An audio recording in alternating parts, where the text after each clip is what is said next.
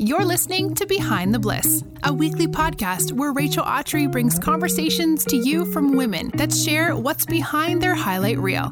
Each episode is designed for you to see a message from the mess and encourage you to find balance in the bliss. We know that what you're facing is important for shaping who God has created you to be. Some may say it's a process that often happens behind the bliss.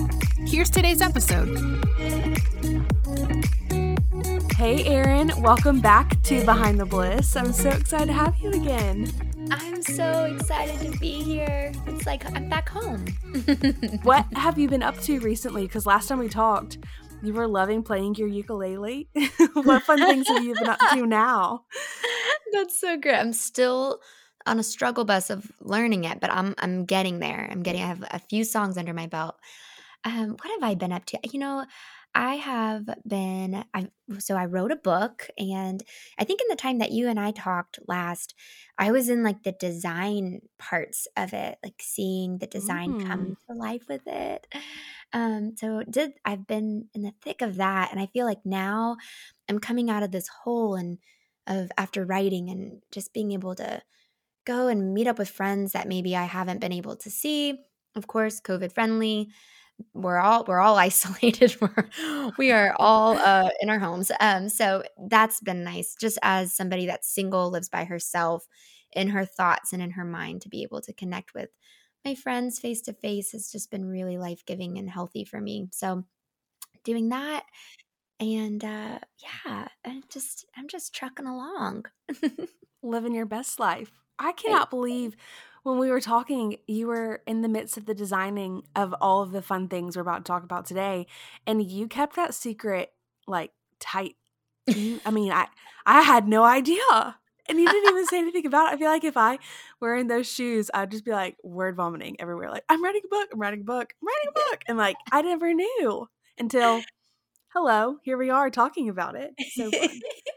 Well, Rachel, this is probably, I think you would identify with this, and anybody listening that's ever experienced imposter syndrome. Mm-hmm. I definitely experienced that in writing the book. And even in the design aspect of it, I still was like, my publisher is going to cancel this, like this, they're going to find out I'm a fraud, just the fear of this might not come into fruition.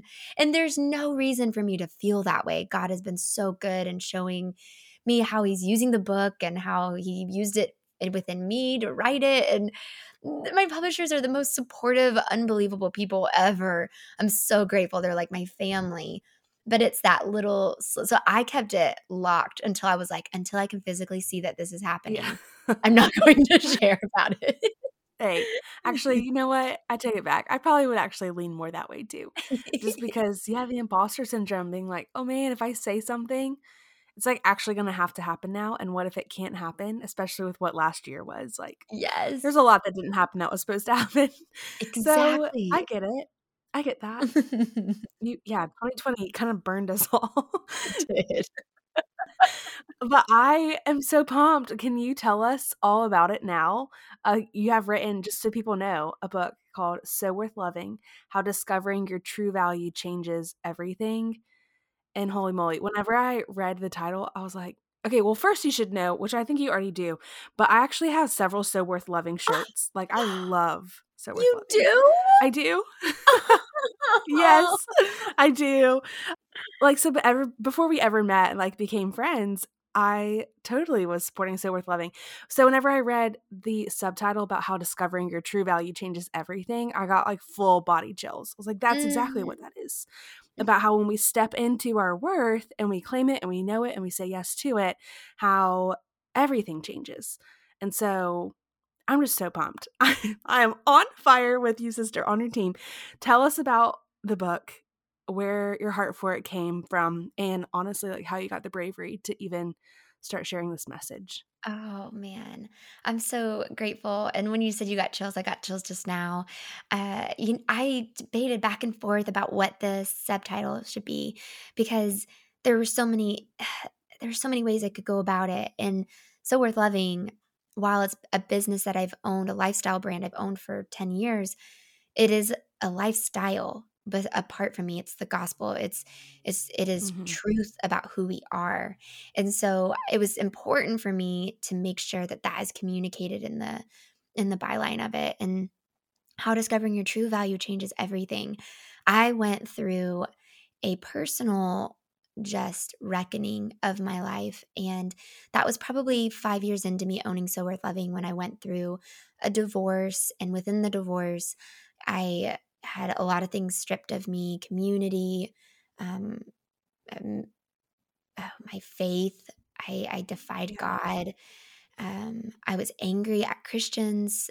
Uh, that's why I lost when I lost love, like when I lost community, I became angry at Christians, and I didn't value myself. I jumped into the dating scene quickly because I didn't want to be alone with myself. And so, So Worth Loving and how discovering your true value changes everything. Man, I I had to understand what it really meant because even though I could tell other people that and see the inherent value that other people have, I can root for my friends that are in toxic relationships and say, you are deserving of something so much more than that relationship.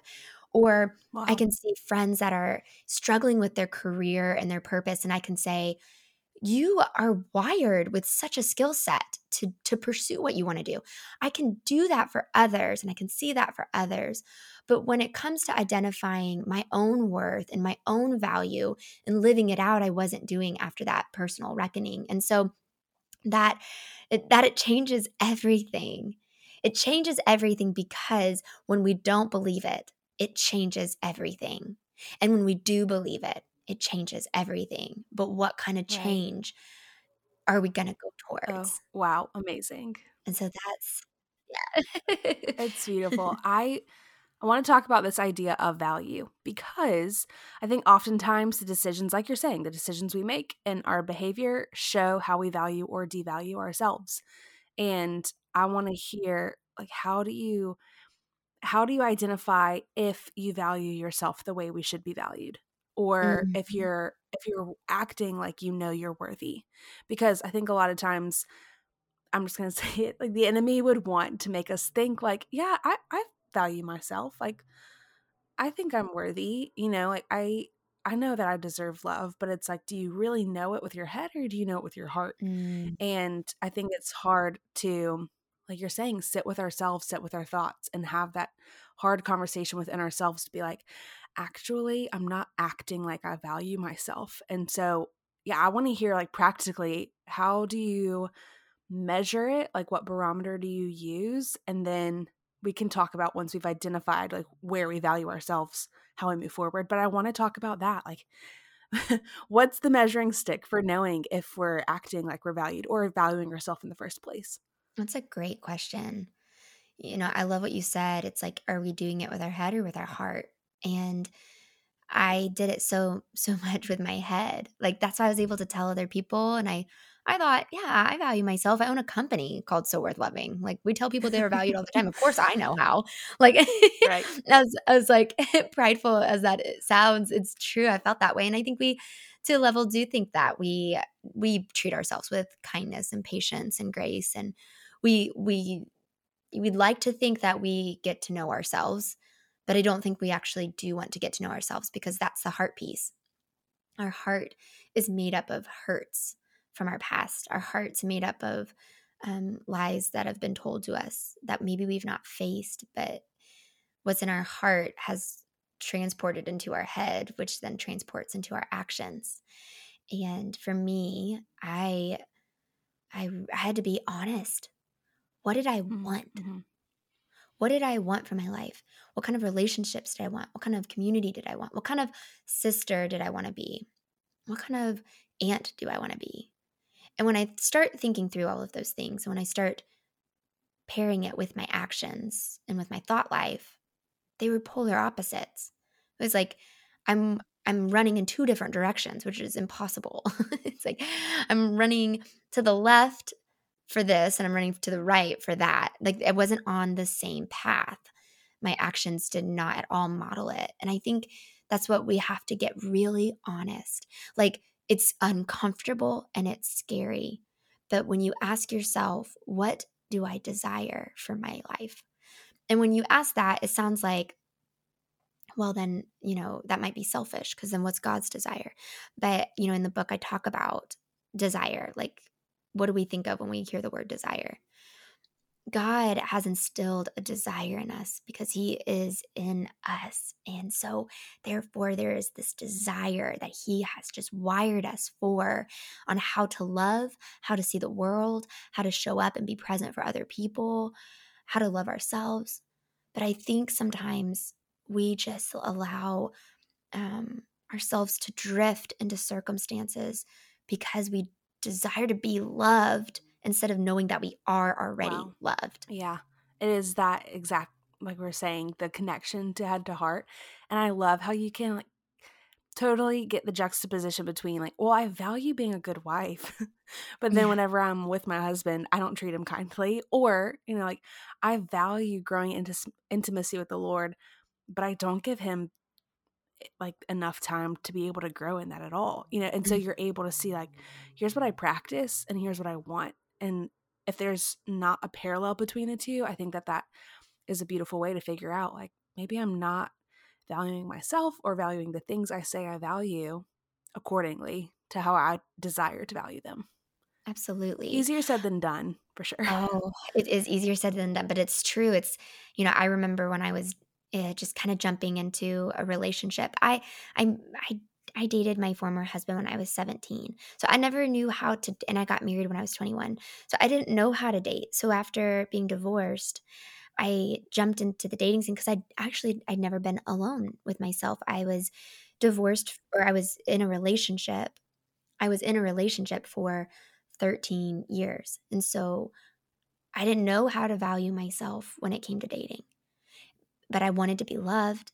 So my actions for desiring to be loved looked different than what what the long-term goal would look like, which looked like jumping into a serious relationship really quickly and diving in deep into feeling connected to a person, to experiencing levels of intimacy that this person should never have been able to experience with me, but I didn't know. And like versus what I desired versus what was healthy for me were two different things, because I had never really processed them together, and I was inexperienced with it. And I think sometimes it comes with that, right, Rachel? It's like Mm-hmm. sometimes you are just inexperienced with something until you have an experience, and it helps you to grow and you learn from it, but it's painful. But God can be a part of that. The icky stuff that's in our heart that our actions show, God wants to sanctify that. He wants to bring healing to it. He wants to teach us and guide us and mentor us into what that looks like with being inexperienced. Yeah. Okay. So I'm hearing you talk and I'm thinking through like, what is the root to all of the things that we're talking about right now? And to me, like I keep getting brought back to shame, like this idea of, Mm, well, shame and fear, right? Where it's like, I'm afraid to show up because I might mess up. Or it's like, I've shown up before, I completely messed it up. I'm not going back there again. Like the shame, it overwhelms you. And so when we look back on our past choices and mistakes and like what our story entails, it can be hard for us to feel like in its brokenness, like to fully feel its brokenness, but then to turn around and not let it define us and like know that, okay, that's a fact of my life, but it's not who I mm, am. How can we, in our value, once we start identifying like, I need to start valuing myself more, move forward while allowing ourselves to feel mistakes because they mhm, are hurtful mhm. and painful, right? Like I'm not saying you made a Yes. mistake, brush it off, get up, move on. But I'm also not saying like sit in it so deeply that you cannot move on and you start feeling the shame and then you lose the value. Like how Mhm. practically can we feel both and do both like we've been called to and move forward with the Lord? It's a great question. So I am a 7 on the Enneagram, and we don't like to sit in pain. It's like, No, you don't. oh, we reframe it all day long, and That's that's not like the fun. I know, it's like that is the unfortunate reputation that we have. However, what's beautiful about that, and I think this pertains to any personality type, but what's beautiful about that is sevens go to fives in health, which I mean, I'm sorry, I'm going on an Enneagram kick for a second, but I have a point We to this love it. because it's universal. Okay. Sevens go to five in health, which is investigation. And so we want to research and understand more. And when I decided to understand more of my pain, I was able to grieve it, feel the consequences of it, own, and then surrender, and then experience the forgiveness that God's already given me. But to be able to walk through the understanding, like the awareness, the understanding, the sitting in it for a minute, because I needed to sit in it because I don't like to sit in it. So I did need to sit in it for a while, feel the consequences. I needed to feel the consequences of my choices. They were painful. I don't ever want to go back there again. I'm not self-punishing myself, but I need to feel the weight of the choices because I think when we feel the weight of our choices, that's where true heart change happens. It's Yeah. not sulking, it's not dwelling, but it is sitting in it because there's acceptance there. I had to accept that I chose these things. I am that type of person that could literally do this thing that I have judged. Like, I have judged people for choices that I have made in the past. Like, I remember, when I was in my early 20s, I would say, I would never do these things, or I would never, and I've done them. And so the moment, I think it's so important for us to sit in it because the moment that we think that we're never going to do that is the moment that we do. So I think sitting in the pain allows you to really accept and own. And then I also think it makes what Christ has done for us that much more powerful and potent in our life because we might have been disconnected to it also. Yeah. And knowing that like that full value, it would prove that that full value doesn't come from what we do or what we don't do because we can Exactly. mess it up all day long but still be just as valuable. Exactly. I think it's so cool what you're saying Mm. that it's unnatural for me to want to feel it as well. I'm with you. I'm a 3 on the Enneagram. So we have that in common. We're like, I don't like We to do. feel things. I just like to do things. Like, get out of my way, stampede my emotions. We're just on a mission. I'll deal with it later. And we never deal. That's so true. Yeah. So I'm like, projects over emotions and people. And yeah. But when I do have a chance to sit with it, it is a beautiful reckoning for me because I realize like, oh my goodness, like my God is so much bigger than me, 1, and 2, like so much bigger than the problems I create. But then 3, like the most beautiful part of it all is like he desires to clean up my mess. Yeah. He's like, let me show up for you. But until we realize we've made the mess and until we've realized we need help cleaning it up, like we haven't really allowed God into that space the same way. And so feeling the brokenness and like knowing we need help is Yeah. the best part of, in the beginning part of feeling valued. Yeah. Because then when he does show up for us, we're like, wait, you would do that for me? And he's like, yeah. And then you start feeling the value of this King of Kings like coming into your world and trying to help you build it back up again. Yeah. So Mm. yeah, That's so I do good. want to talk about those practicals for you. You were Mm. sitting in a broken place and now maybe you don't do it perfectly. I get it. Like we're all humans, but I would say that I can look up to you in the space of discovering the true worth because hello, you were able to write and bound a book about it. But I want to hear from you, like practically for my friends listening that are like, okay, that sounds beautiful and wonderful. And I love that idea, but there's absolutely no light at the end of my tunnel. You don't get it. How would you Mhm. encourage them practically that no, there is? Yes. I remember when I kind of hit that rock bottom moment. Maybe I'll take us to that moment and to share what happened after that time. Yeah. And then like how that like some practicalities of how to apply it. I remember I was in the bathtub and I don't know if you've ever taken a bath where like you let your face, like you let like your head sink into the water where your ears get plugged up and you're like it's barely your face floating in the water. Or if you've ever done that as a little Uh-huh. girl, where you're just like floating there. I Sometimes was it's about to say, I don't relaxing. fit in the bathtub the same way like that, but yeah, when I was a little girl, I do recall. Do you remember that? You just float there and you're just like, "What is it like? I'm like Yes. in the ocean, but I'm not." Um, I remember there was one day where I had just been broken up by a guy. I was in debt. So, I had on my resume, I had $80,000 I mean, if we're talking about performance, right? And like, having to do things right or wrong. Uh, and how that does not matter to God. What was on my list of things I have done wrong so far was like a divorce, $80,000 of debt, my heart was broken, a loss of community, loss of reputation. Any sort of place that I found myself, like sense of self-worth, was stripped of me. And I was floating in the bathtub, and I just remember thinking, I just don't want to be here. Like, I didn't have suicidal ideation. I just didn't want to exist though. I just felt like a burden to everybody. I felt like my life was such a mess. And I felt like it was such a huge mountain to climb to get over the things that I have endured, the injustices that I've experienced, the choices that I have made with the consequences that came from them.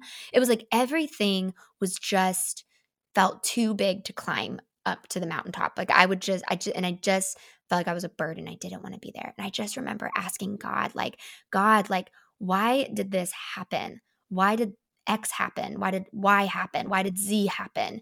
And I was just angry at him. And I was angry at my circumstances. And because of that, I turned my anger towards him. And I used in some ways, and I write about it, but that's where I was. And so somebody that were to tell me, like, Erin, you can't be angry at God.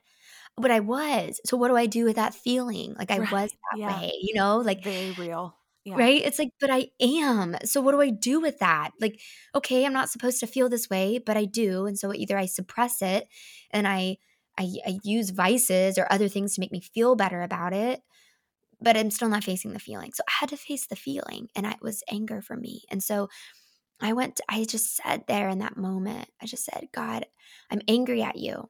I don't know where you were in these times that I experienced such pain. I don't know where you went. Like, where did you go? Like, you're supposed to be my protector. You're supposed to guard. You're able to turn water into wine.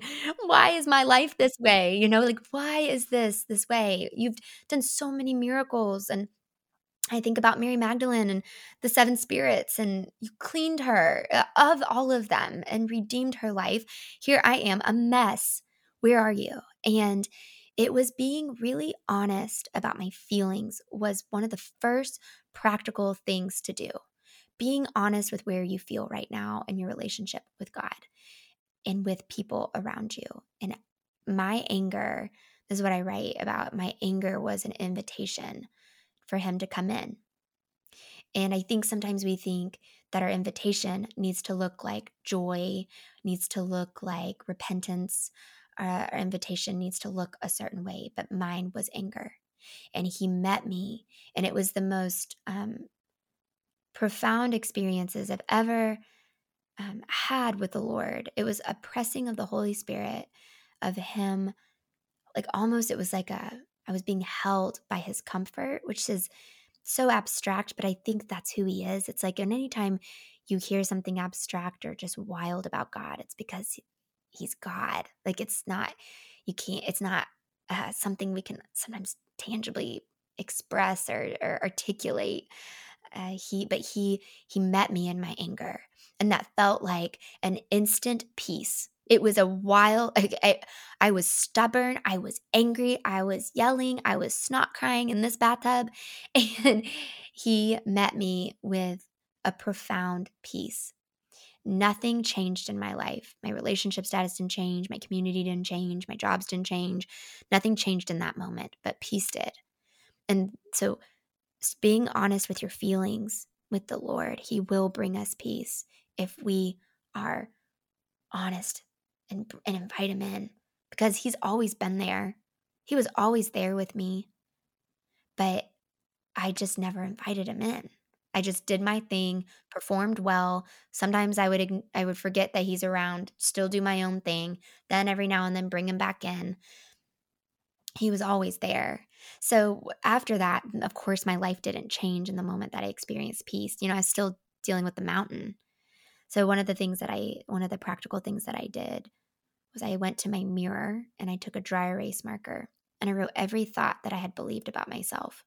And I wrote them on the mirror. Anything that has been spoken over me, any sadness that I feel, any purposelessness that I felt, any hopelessness that I felt, I just wrote it all on the mirror. I wrote it all there because it's the thing that I actually see inside of myself that I'm not wanting to bring to light. But scripture talks about how it's so consistent in scripture about how light outshines darkness every time.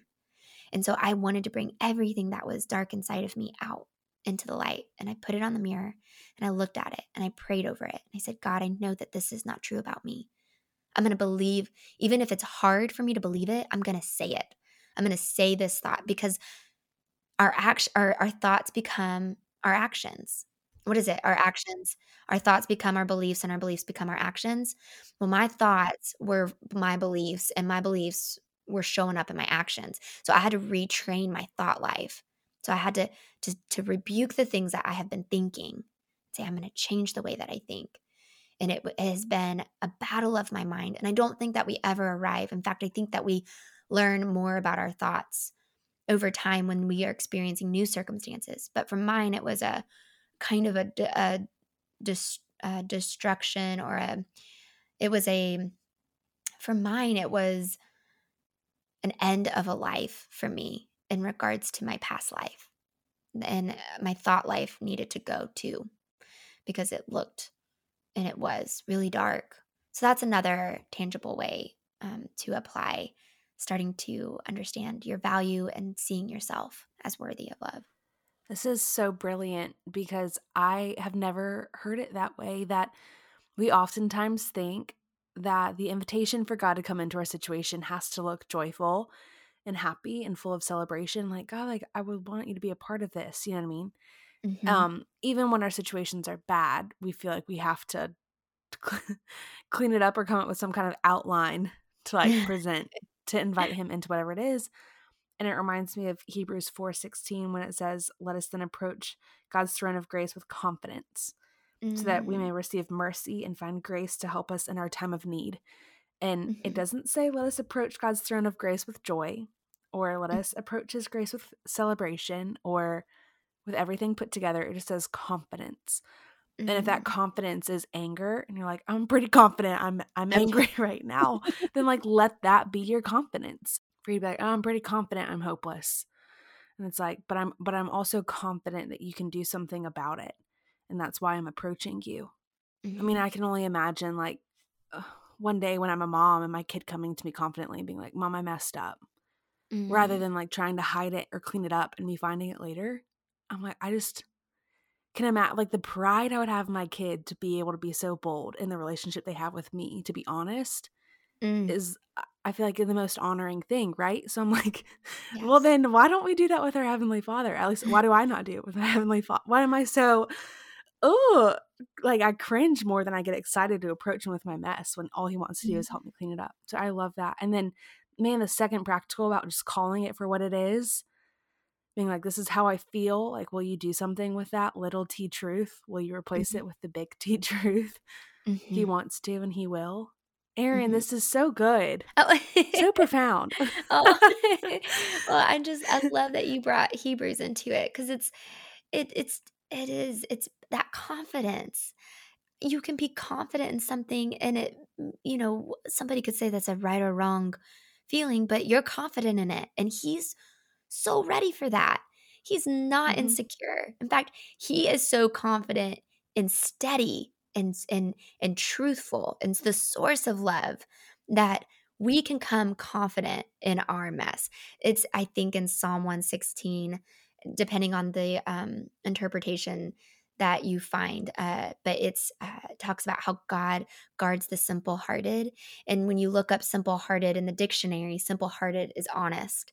And I think God just loves honesty because it develops intimacy. I mean, we experience that with our friendships. It's like, why won't she just tell me blah, blah, blah? It's like, because we crave honesty. We just want to know. We want to be Yeah. connected. It's like, when we find out a spouse has been keeping a secret, we're destroyed because we want to know what's going on in their life. And I think about that with the Lord. He's like, I just want you to be honest with me because we can do it together. Like, just be honest. I will guard you. I will protect you. You are my child. Just be confident in what you're honest about, even if you're ashamed of it. I wore the shame already. Let me Mm-hmm. handle that. And so much we just forget that that's just how radical and wild his love is for us. Uh, Yeah. you know? Yeah. I think like anytime I get in those places, I always have this little sneaking like feeling that he's saying, Rachel, give it back. Like, give it Mhm. back to me. It's not yours. Can I have back what's mine? Like, I paid for that. I need it back. I'm like, you're right. And so I have to remember, like, why am I holding this? And I'm so angry it's in my hands when in reality, like, it's not mine to hold. And yeah, Mhm. because he paid a price for it. And so we just need to give him back what's his and take what's ours, which is value and being worthy of love to the fullest extent, like feeling it, like we're saying that 18-inch connection between the head and heart. And then again, like turning around and acting like it, which is again far easier said than done. And I think that those moments of when we feel like it's cyclical and we're like, man, I thought I defeated this. Like I thought we got over this. Cause I'm sure Erin, you found yourself in that position. Like I had the bathtub moment. Why do I feel like this again? Yeah. It's like my debt's still here. Yes. Yeah. I'm like, yeah, like still in the circumstance. But again, it's because God's like, cause you need more peace. Like I want to give more to you. Like come back to me. Yes, and we treat him like a genie. Like it's like, okay, I experienced this, so therefore now this will be okay. And it goes to this performance thing again. And instead of a relationship. And within relationships, we are sanctified, right? We are heart, like the things that are in our heart are constantly being carved out. Like relationships do that. Like when you marry somebody or when you're dating somebody that challenges you and they are for you, but they are a reflection back to some of the things that you're not so proud of. But they Yes. show that they keep showing up and they love you and you feel so undeserving of that. It's like, can you imagine that exponentially if we just saw God that way instead of God trying to just fix things for us? It's like he wants that relationship with us. That's part of it. It's like the next day after that bathtub and then after the mirror, it's like it was still a battle. It's still a battle. Every day is a battle for me. Every day it's a battle for you. Every day it's a battle for somebody listening. But we are worthy of that battle and God's already fought it.